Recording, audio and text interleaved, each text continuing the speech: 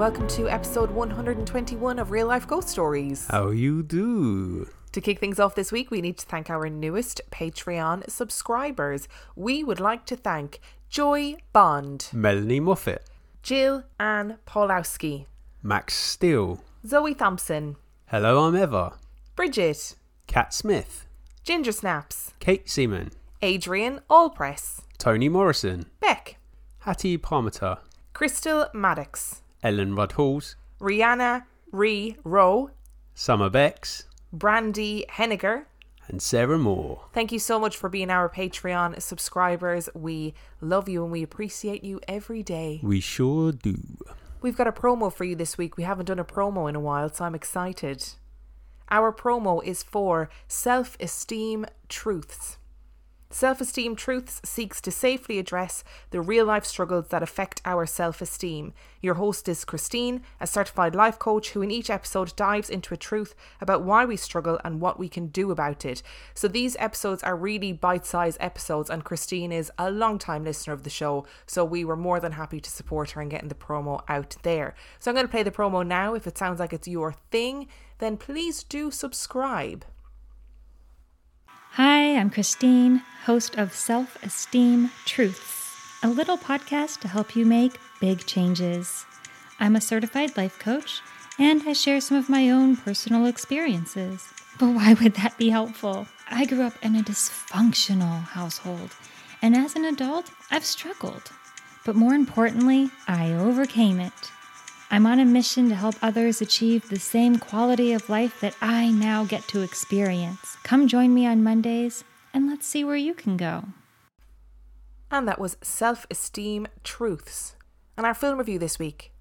Our film review is The Dark and the Wicked. The Dark and the Wicked was released in 2020. It has 6.1 out of 10 on IMDb and 92% on Rotten Tomatoes. Would you like a synopsis? Yes, please. Plagued by waking nightmares, two siblings suspect that something evil is taking over their family at an isolated farmhouse. I would like to point out that Dan, when I said 92% on Rotten Tomatoes, Dan made a very incredulous face. So what were your thoughts on this film? Dark should be the word that's emphasised out of the titles, I feel. In terms of the mood that it creates, it's a very dark movie. Is it good? I'm undecided. I enjoyed it. I wouldn't go out my way to watch it again. I was engaged by this film, which is a rarity. Like, I felt really compelled to watch it. I couldn't take my eyes off it. But like you, I don't know if I liked it. I don't know if I think enjoyed is the wrong word for a film like this anyway. I think it was so bleak. Holy moly, it was miserable. It was so dark. Well, I don't even know what to say other than that. Like, it was so dark. There were some bits about it that I really appreciated. I appreciated that it wasn't another one of those movies that blurs the lines between mental health and paranormal and tries to keep you guessing all the way through. This was very clearly paranormal from within the first 10 minutes. You kind of got the impression that this wasn't a question of anything else. It's a paranormal situation. And I'm on board with that. I feel like it's getting a little bit worryingly too common at the moment in horror movies, so it was nice to watch it from that sense and just not have to worry about that. It was just very clearly intended to be something paranormal happening to this family. That's fine. And what you had then instead was, instead of you, the watcher, going, is this their mental health issues? You had the protagonist in the movie going, oh my God, am I seeing these things, or is this my grief being manifested into something else? So instead of you kind of trying to work it out the whole way through, it's paranormal, like you said, from the first 10 minutes. There's a couple of things about this film that really stressed me out, which has one of them has become an apparent trope in horror films lately, which is the naked old person trope. It's becoming increasingly common, and what I'm really not a massive fan of is the fact that they're always corpse bodies as well. So it's just like they always seem to be fresh out the morgue, for want of a better word. And that in itself is not a particularly nice image. I don't, the corpse image, like reanimated corpses, I'm not there for that. Is it that Hollywood thinks that the most horrific thing that you can see is your parent naked? Is that what Hollywood thinks? That's what I think as well, maybe.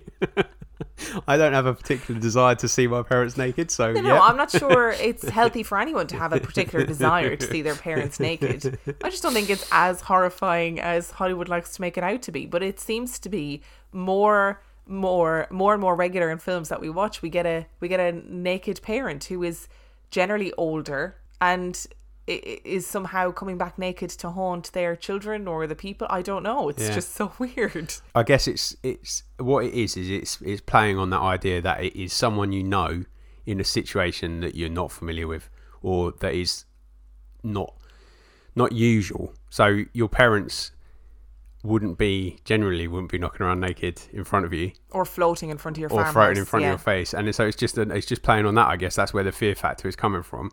And taking that to an extreme. Yeah, but this film did a lot of extreme things, and the thing I struggled with was I don't mind a slow burn because, like I've said before, I'm quite into movies that don't really do anything. At times, if they're done well, it can be a really good thing. And this was very slow on the build, and it sort of kept that slow build all the way through, right up until the end. But what I struggled with is I just found this incredibly bleak.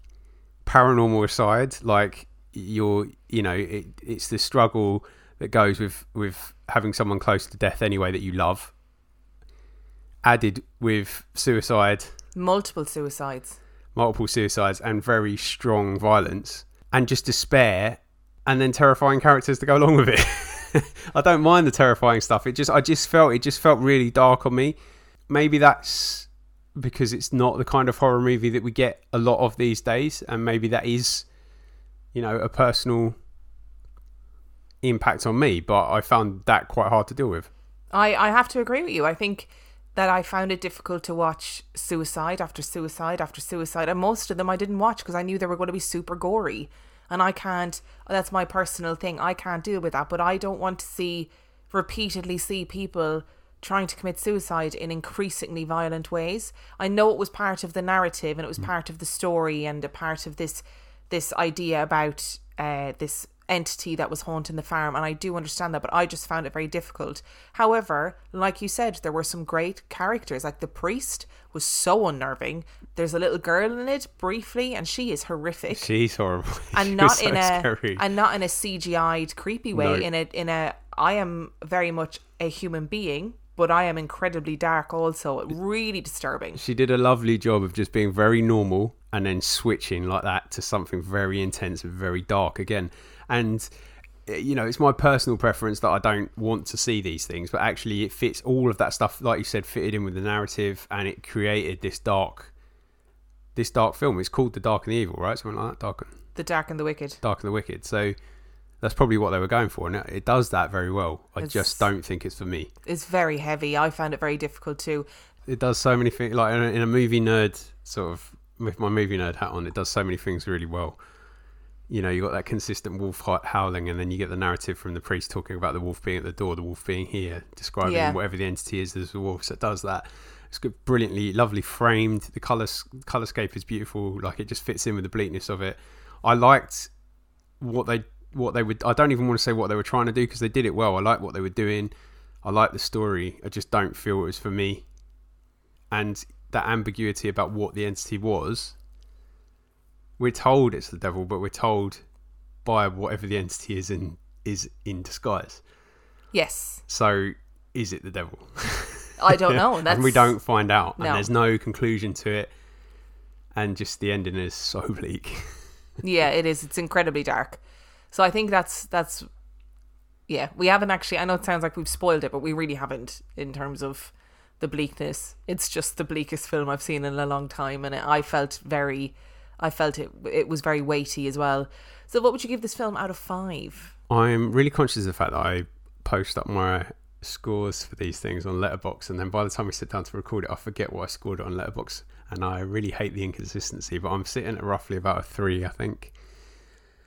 I liked it. It was different. It was generally, there were some moments that did scare me and did put me unease, but my overall takeaway from it was that it just felt really bleak. I don't like feeling like that, so I couldn't score it any higher. I agree. I'm going to give it a 3 too, and for the same reason. I think I just felt really fucking sad after I watched it, so I don't want to feel sad. I can definitely see why people are vibing on it though, because it is something a little bit different, and it's nice to see something different. Which brings us to our stories this week.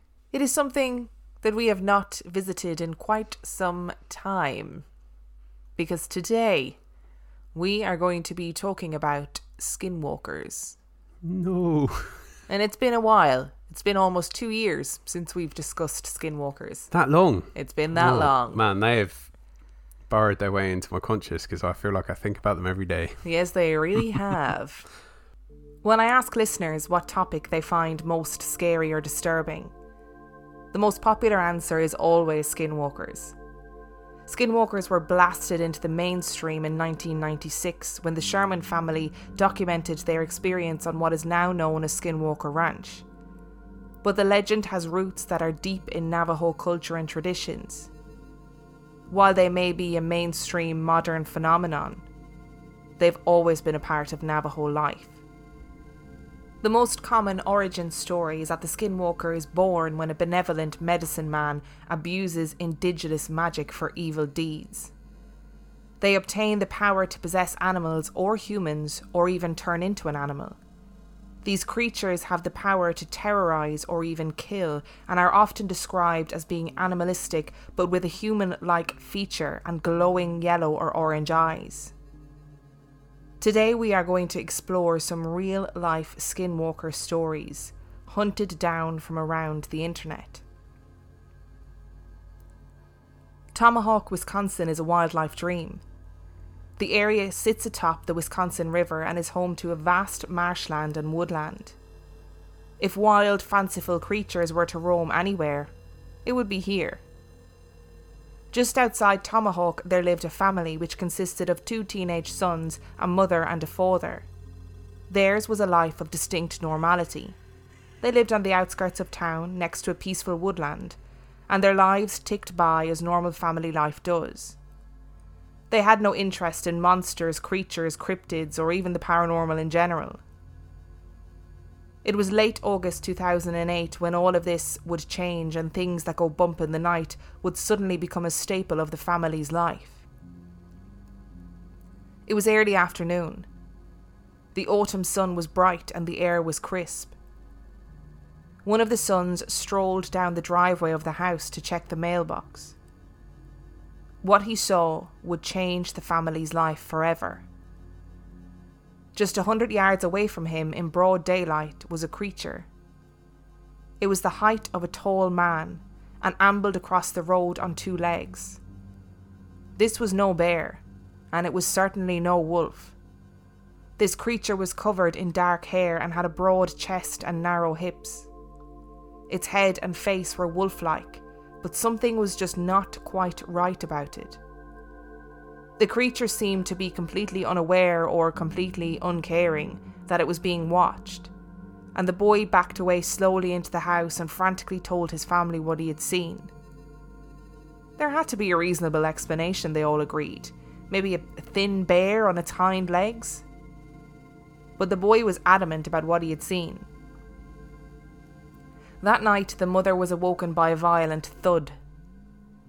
Whatever it was shook the whole house, and it sounded like something had slammed into the building itself. She waited in the darkness, listening, and heard nothing, so decided that it was safer to wait until morning to find out what had happened. Upon inspection the next morning, there was a huge dent in the steel frame of the house, and deep scratch marks in the wall 8 feet above the ground. The family searched for something that may have caused the damage, but to no avail. And it wasn't long before the entire family began to witness this wolf-like creature standing on its hind legs in their driveway, just watching the house. The boy would often wake to the creature standing still outside of his window in the dead of night, and feeling unsafe began to sleep in the living room. The family were understandably at a loss as to what to do, until the mother was eventually approached by a neighbour. He told her that 10 years earlier he had seen the same creature. He owned a junkyard and was working late in the evening as night was creeping in. He felt as though he was being watched. and looked up towards the edge of the forest that lined his property. And there it was. Quietly watching him, just within the tree line, was a huge bipedal wolf-like creature. The man made an instantaneous decision to run, and he dropped his tools and sprinted towards the house, turning in horror to realise that this creature was chasing him. He reached the house, and as he did so, the creature veered off back into the woodlands. So that was our first story, just to get you in and get you ready for some skinwalker-ness. It was adapted from a book that I found called Real Wolfmen, True Encounters in Modern America by Linda S. Godfrey, which has loads and loads and loads and loads of wolf stories or wolfmen stories or skinwalker stories from all over America. I thought you were going to say it came from a book called Real Life Skinwalker Stories, and I was like, wow, that's impressive. It just fills me with a feeling of dread. Like, what is it? What is this wolf? Are we talking about a werewolf? Are we talking about something else? Probably something else, I'd imagine, but that's the sort of Western interpretation of what they're looking at. Every way they're described when they seem to be in this form is always like wild and mangy. Do you know what I mean? Like they're like, not rabid's not the right word, but they're just so sort of predatorial and described as just being so unhuman-like yet bipedal. And yet there's something distinctly human about them. I think that's the thing that gets me. It's not... Because misidentification happens, right? But you don't see a wolf and go, whoa, that wolf looks really human. You know what I mean? If you saw... I don't know, I just find the human-like features very, very strange. I mean, and the other thing is the wolf-like head is a very distinct face. Wolves don't tend to walk around on 2 feet. No. As a general rule, no, they don't. So that automatically makes it more human-like, doesn't it? Because of the way it's walking. It's an unusual thing to see something with that face walking on 2 feet. I can see why people might try to say, "Oh, you're just, it's a mangy, unhealthy bear," because it fits that image, and they often do walk around on 2 feet. And they get very skinny, and they lose some of their hair. Yeah, I feel like something that is ill or suffering is not normally this reserved. It's lots of sightings of them waiting, or them being in the distance, or them being still, or just watching. I feel like a ill animal that is a predator is desperate. Yes, I agree. And desperate animals don't act reserved. There is a reason why they say, like a cornered lion. Yeah. Predators, when they're desperate, don't show reserve. No, they don't. And they don't stop and consider and think in the way that... because wolves are hunting creatures. They're pack animals. They're very intelligent. They're not stupid. It's basic survival instinct as well. We don't do it as humans because there's other routes to us when we're struggling. Yes. So, we might go and see a doctor and get medicine or, whatever. There's no other route for that animal. If that animal is sick and desperate, it has to act irrationally because the alternative is dying. Story number 2 comes from the user iron_Jesus on Reddit, and all of the links to all of these Reddit stories will be in the description of this episode in case anybody wants to read them or read the comments or whatever. Anybody that has been on the Navajo reservation has either heard of some creepy things or have experienced pretty creepy things, namely skinwalkers. I have only seen one, and here is my story.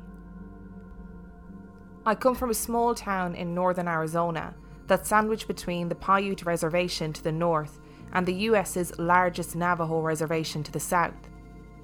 My high school being so small that on average 80 students were enrolled every year. We always had to travel south about 5 to 10 hours one way to play another high school in any sport.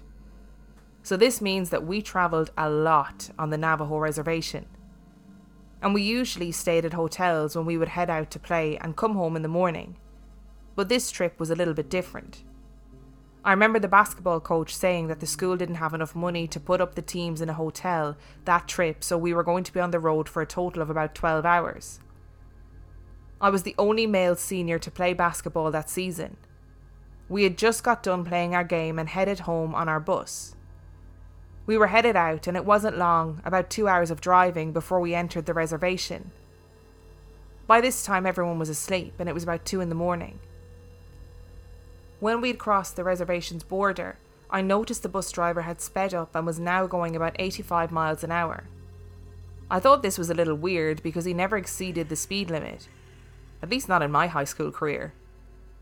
For some reason, I just couldn't fall asleep like the rest of my teammates, and I sat at the back of the bus staring out across the desolate desert landscape that was lit up by the full moon. As I looked out, I could see a figure running towards the bus at an angle of pursuit. And keeping up with the bus, at 85 miles an hour. As the figure got closer, I saw that it was a humanoid form. As a matter of fact, it looked exactly like a human, only that the face was painted half black and half white, and it had glowing eyes. Glowing eyes like a rabbit's eyes reflecting light from a spotlight. I immediately thought, holy crap, it's a skinwalker. The skinwalker ran up to the edge of the road and just kept up pace with the bus, hurdling sagebrush and rocks while staring at me. After I made eye contact with the thing, I just could not look away. It was as if something was holding my head and my eyes in place. The skinwalker smiled at me, this inhuman smile that went ear to ear, showing crooked, yellow, pointed teeth. I felt like I was going to throw up, and I was panicking through the whole ordeal. The skinwalker started to crumple down onto all fours, still keeping up with the bus. I could see his bones crack and reform, hair started appearing all over the skinwalker's body, and in about 3 seconds it was now a coyote, and it ran off back into the desert out of view. As soon as it was gone, I ran to the onboard bathroom and puked a mixture of food and blood. I didn't want to tell anyone for fear that they would think I was crazy. I confided in my Navajo friend, and she told me that I needed to see the chief, who also happened to be a friend of mine, and that I needed to get a blessing. I saw him the next school day in the parking lot. He came up to me and mumbled something in Navajo, turned around, got in his truck, and drove away. To this day, I haven't seen another skinwalker.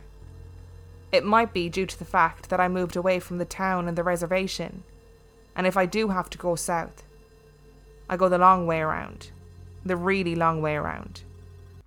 I just want to point out before you say anything that when I read that story and the comments on the Reddit thread said, oh, you mean this place? I know it really well. I've had experiences there too. You're not the only one. It's just that unnatural movement again, isn't it? Keeping pace with a bus that's going about 80 miles an hour. Like, I don't even think Usain Bolt could do that, right? Definitely not over a sustained period of time either. Like, he's a sprinter. Way. That's so fast. But he was definitely in human form as well. There was nothing about it running on all fours or anything like that. No, because then the narrator, the submitter, the Redditor, said that it then went down onto all fours and transformed. I mean, I just can't. Whenever we do go to America, which will be at some point in the future, I would love to rent a car and drive in these desolate places because we don't have anything like that here, like those big desert spaces. No. But I also would shit myself because of all these stories. Yep. You've got black-eyed children, you got skinwalkers, you got UFOs, all sorts of shit goes on in those desert places. I don't ever want to go there. Yeah, I'm not feeling it massively. I don't want to be alone. But yeah, it's just the image that the author painted of his experience was just harrowing. In that face, you know, the painted face and the unnatural smile with the pointy teeth. Because I think we think of skinwalkers as being just wolves, or wolves that look human, or people that transform into wolves. But actually, it can be any animal that you choose it to be. It doesn't have to be a wolf, and it's commonly things like owls too. Can be. It's always blooming owls. It's always an owl. Owls are to blame for all sorts of paranormal things. It's never an owl. Story number 3 comes from the Redditor Guru Bush Hippie. Now, this story is totally different than any skinwalker story we've heard before, so I think you might be interested in this one. About a month ago, I hiked to a place called Dismal Creek in Transylvania County, North Carolina. Known as the land of waterfalls, the county is just running wild with creeks and tributaries. Very beautiful, but it's always had a mysterious feel. I've always felt curious while visiting in the area. Dismal Creek was different though.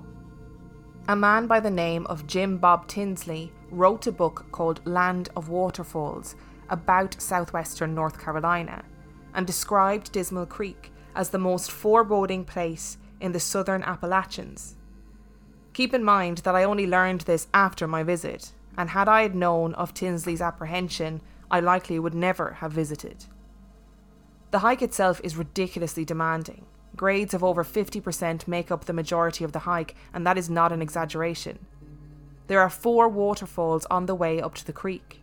The first 2 feel very sublime, safe, but there's something channeling through. About the time you hit the 3rd falls, called Grotto, the feeling of dread starts to become very prominent, but a sense of beckoning drew me onward, a very difficult feeling to describe. I got to a split in the path, and because the area is so unforgiving, my map was inconclusive. I could hear the falls down the mountainside, but felt I needed to go up and over via the right path. I left a sign for myself to determine the way back, and headed up to the rugged jumble of earth that was the ridgeline. I had just started the intense scramble when I got the sense that I was being watched. I turned to look behind me and thought I saw someone disappear into the rhododendron and mountain laurel surrounding the trail. I only saw the back of what appeared to be a cloak. There was no sound. It didn't make sense. The leaf litter gives away even the smallest of insects. I should have heard something. I attributed this to a combo of dehydration and sheer exhaustion. I've seen shadow people in the woods before due to that, so I really didn't put much stock into it. I just couldn't shake that feeling of dread though. I continued the climb, step after grueling step, and after cresting over the ridge, I was in Dismal Holler. I found myself looking down a nearly 70-degree angle with a rope anchored to a tree. I semi-rappelled down to a second rope and finally hit the bottom. Then came a wet rock scramble to the base of the falls. The falls were breathtaking. A 200-foot gentle cascade with a 40-foot sheer drop at the top. It was incredible. I sat down to chew on some mountain mint, and when I glanced at the top of the falls, I nearly fell off the log and into the creek. There was a woman up there. She was pretty far away, but appeared to be old and wearing a cloak of some sort. Grey, tightly curled hair, that's all I could see from my vantage. She was facing me for a few seconds before turning and walking off out of view. I immediately got up and started scrambling up the mossy, soaked rock cascade towards the top of the falls. I got there after a very treacherous scramble only to find nothing.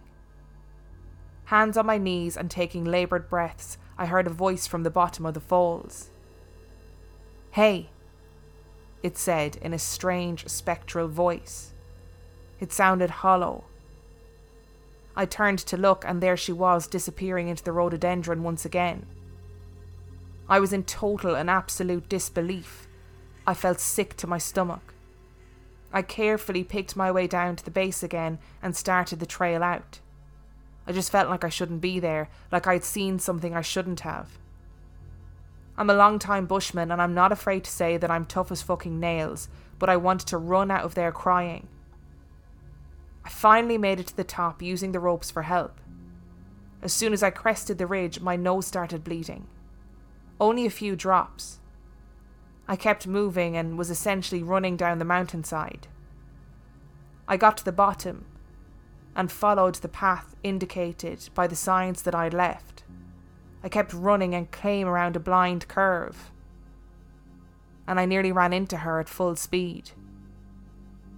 In trying to stop, I took a hard tumble, and when I opened my eyes, she was standing over me. The curly hair and the fair skin, she didn't look particularly gruesome or hag-like. She was very old, but it was obvious that in her youth she had been beautiful. Her eyes, though, the eyes were very alive and full of vitality, very youthful, and the irises were so light blue they were almost white. Though her form appeared benign, I had the distinct feeling that she did not mean me well and that she did not want me there. I wanted to crawl away from where I had fallen, but I was backed up against a rock. I edged along until I regained my feet and backed away from her. Her expressionless gaze never left me. I ran until I was well off that mountain. When I stopped running, I was on a more well-established trail. When I'd come in, the area felt fine, but now I could feel that dread still. All was silent as I hiked out. There was not a single animal sound. I was almost out when suddenly a bobcat appeared on the trail ahead of me, seemingly from nowhere. I stopped and looked at it, as it looked at me. It had her eyes. I knew they were her eyes. I told her I wouldn't be back, and I told her that her mountain was beautiful. And then I left as she disappeared into the rhododendron thicket. Very different to what we're used to, right? Very different but similar in that there's still a lot of stalking going on. I do love the witchy vibes though, I'm into it. I feel like this is very off-putting. But I kind of feel her pain a little bit. You know, you go off into the wilderness, up a big mountain that's a really difficult climb, and you think, do you know what, I won't be disturbed by anybody around here. I won't be disturbed. I'll just have a nice life. I'll live in the wilderness with the animals, being my beautiful witchy self. And then you get people like this guy grunting and moaning up your mountain, and I'd be annoyed too, I have to say. I would be giving out all those vibes of get off my mountain. I am surprised that's the angle you took there. Well, if I ever disappear, you'll know that I'm up a mountain somewhere, turning into a bobcat. Oh no, not to bother coming to find you because you just want to be left alone. Yeah, don't bother. Yeah, okay. No, this is just as terrifying as the other ones for me. It's that more than natural thing again, isn't it, of being at the top and then being at the bottom in no time at all. Like, that's bizarre. Good choice of animal too. Wasn't there a TV show in the 90s called Dismal Creek about some teenagers? Was there? Oh, you're making a joke about Dawson's Creek. I did not get that. I didn't get it at all. God, I hate when I'm so dim. This is like the Patreon episode where you filled it with Incubus song lyrics and I didn't notice. It wasn't lyrics, it was titles, but yeah. And our next story comes from Man Tran. I was spending a month with my cousins at my grandma's house. It was August, and my cousins' ages ranged from 10 to 15, and I was the eldest. I was staying with a 10, 13 and 14-year-old. We stayed up telling scary stories often, but one night a few weeks in we decided to make a campfire out the back. My grandma's house is in a rural suburb. The neighbours aren't too far when you were driving down the road to her house. But in the backyard, it's a thick forest with man-made paths through it. Each house is on a hill, so only part of the basement was actually underground. That isn't important until later, though. So we're towards the east side of her yard, in a smallish patch of open land. You couldn't see the neighbouring yards from there, and there was probably 3/4 of a mile to each side of us that belonged to my grandma. It was maybe 11 at night, and we were playing truth or dare after telling scary stories, and my 14-year-old cousin dared me and the 13-year-old to go walk through the paths for 10 minutes or so. I said yes right away, as I wasn't easily scared and rather level-headed, but my younger cousin was a bit more hesitant. We didn't bring a flashlight because it wasn't pitch dark yet, and we could see enough not to die. We were walking through the paths for about 5 minutes and could barely see the fire through the trees when we decided to turn. In the middle of the path was a large dog-like creature, hunched over with its front hands an inch from the ground. What I remember most was how its eyes were so fucking bright white. And it was somehow a humanoid dog shape, with a human-like head, but a dog-like body, but still human hands and feet. It looked right at us, and I know I was paralysed with fear as it dashed away the opposite direction from us, towards a creek that ran through the yard. Eventually my cousin and I screamed bloody murder, and the other cousins and my grandma ran to us.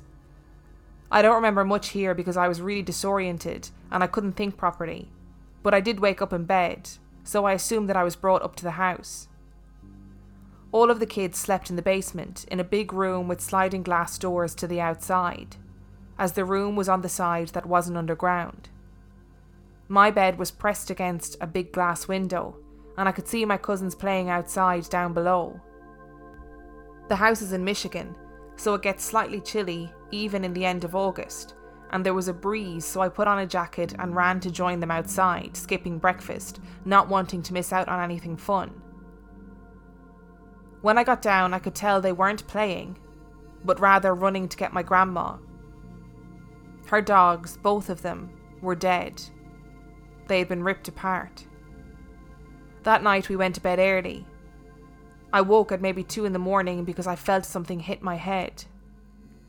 My cousins were all sitting on the double bed opposite me on the other side of the room. There was 1 bunk bed and 2 double beds, and the double beds were for me and my 14-year-old cousin. They were being quiet and staring at me. The 13-year-old nodded his head towards the window, and I froze. They all looked terrified. I turned my head slightly to the side and I saw a really messed up looking face pressed to the window with gaping eyes looking down at me. I screamed so loud and it bolted. My grandma called the police after I told her what had happened, and they found nothing. I went home after that, and I've never been there during the night again.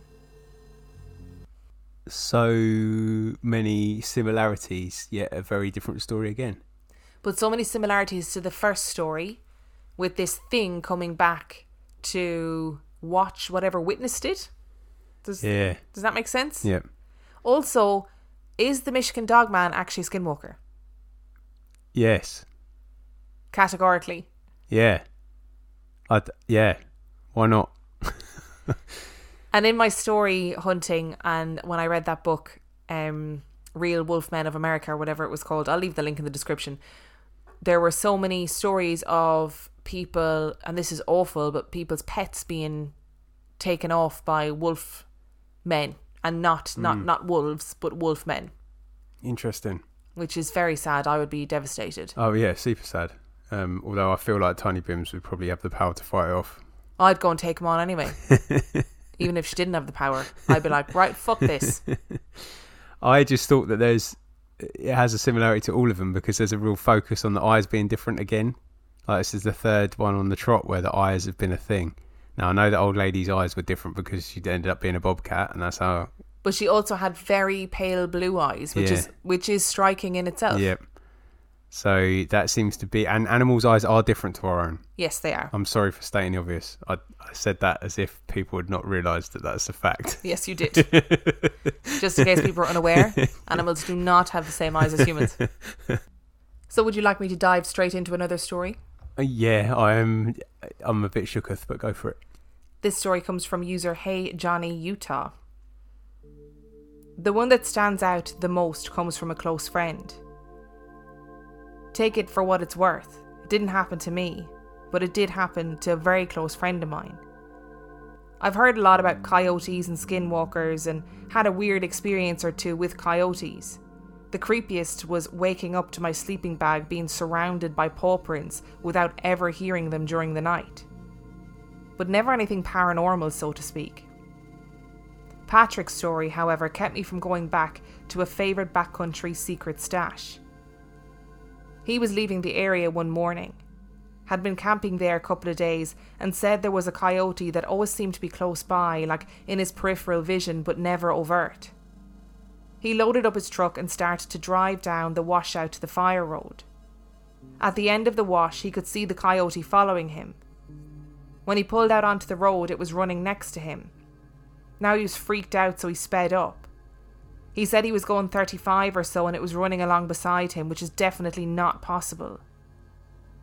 When he looked back, the coyote was running on 2 legs and was wearing what Patrick said looked like buckskin pants. An instant later, it was a person wearing coyote fur, keeping pace with his truck. And when he looked again, it was gone. We never went back to the Grove after that. It was too freaky. I do not blame you in the slightest, or that person in the slightest. There's no way I'd be back after that. Well, apparently, according to Skinwalker legend and Navajo legend, most Navajo people won't talk about how a skinwalker is made because they're like, no, that's some bad shit. But a part of the ritual apparently is the killing of the animal that you want to embody and wearing its fur, wearing its pelt. So it's interesting that Patrick saw a coyote running really fast and then he saw a human wearing a coyote pelt. Yeah, that is interesting. But again, it's that keeping pace with the vehicle thing, isn't it? That just makes it really creepy. Because we can't, we might be able to for a little bit as we're pulling away, I guess. Maybe for a short amount of time. I mean, I definitely can't even. But it would take a huge amount of effort and strain and you could never sustain it. No. As like as the car picked up speed, you'd very quickly fall behind. Yeah, whereas all these stories are that it kept pace. And some of the stories, it gets up to the pace. So it's not even chasing you from the beginning, from starting. You're already at speed. The vehicle's already at speed. And then whatever's chasing it catches up, which is even scarier, right? I wonder if these are skinwalker encounters, because obviously there's no way of verifying these stories. They're Reddit stories. Anybody could be posting them. They could be making them up, whatever. I'm not even going to go into whether or not I think they're true because it's a moot point, I think, with Reddit. But if they are true, if these are stories where people have experienced a creature that is chasing their vehicle or whatever, is it a case of get off my land? This is my area. You do not need to be here. This is my territory. And it's trying to chase them away. Yeah, quite possibly. Quite possibly. I thought you were going for, is it a human chasing them? I was like, no, we just covered the fact that literally humans... just had that conversation. Yeah, it could well be. It could well be. It's part of me, a tiny little part of me, which I like to ignore, is saying to me, I wonder how much of these stories have been added to because there are tropes that we expect from these stories. Like running a pace with a car. Yeah. But I agree. As with all good things, there has to be an element of truth to it at some point. I think that's why I really liked the one in the mountains, because it was completely different to what we've come to almost expect from Skinwalker stories. And I can imagine if you were talking to Navajo people or Navajo elders in particular, because we had that conversation today about how older generations often have more reverence for the supernatural and the paranormal within a community, they would probably have a very different narrative to what the Skinwalker narrative that we perpetuate is. Absolutely. And I am 100% on board with Skinwalkers being a thing. Like, there is no doubt in my mind that they're a thing. And for all I know, all these people could have experienced a similar thing because that's what they do. But a part of the logical part of me, which is a very tiny voice in my mind, as I'm sure all of you realise by now, but the logical is saying, have these people experienced something unnormal, like that they can't explain, and then embellish the details to fit in with the Skinwalker thread? Yeah, maybe. Because as I've said before, it's bizarre the lengths people will go to get upvotes on Reddit. You know, the stories that they will make up to get upvotes on Reddit and stuff, which, I mean, it's our social media age, isn't it? People want to be seen. They want to see that their story has been liked. It's the equivalent of having the best playground story, really, isn't it? It's the same thing. Yes. And, you know, I probably, because I'm that kind of person, I'd probably say 95% of these stories are as described. I think it's important as well to point out that since we've started this podcast, we've had numerous conversations with Navajo people who have said skinwalkers are very real. That is a real thing. That is a real thing. Don't fuck with it. it's real. So That's one of the things that shooks me, because that's good English. that shooks you up. That shooks me up the most, I think, is the fact that there's just this unspoken, it's not even unspoken, this spoken confirmation that this is a real thing. You don't want to mess with them. We've had this in the context of a story before, where the elders have just been like, yep, these exist, you don't fuck around with them, leave it at that. That's to me is just like, no, I am on board. I will not be messing around with these. Thank you for your advice. See you later. And I've got one more story for you from Angelos. This was in the very early 80s, and my sister, who lived in Toronto, came down to visit our parents for a weekend. She was staying at a friend's house who loaned her a car so she could come out. After her visit, she left a little after 9 p.m, and she got maybe 7 or 8 miles away when the car broke down. Thankfully, she broke down in front of a friend of the family's house. They let her in to call my dad, and my dad came to get her. The family said she could just leave the car in their driveway for the night, and my sister decided to just stay at my parents'. It was now a little after 10 p.m, and it was pitch black because it was late November. While my sister and my dad were driving back to the house, they passed through a heavily wooded area.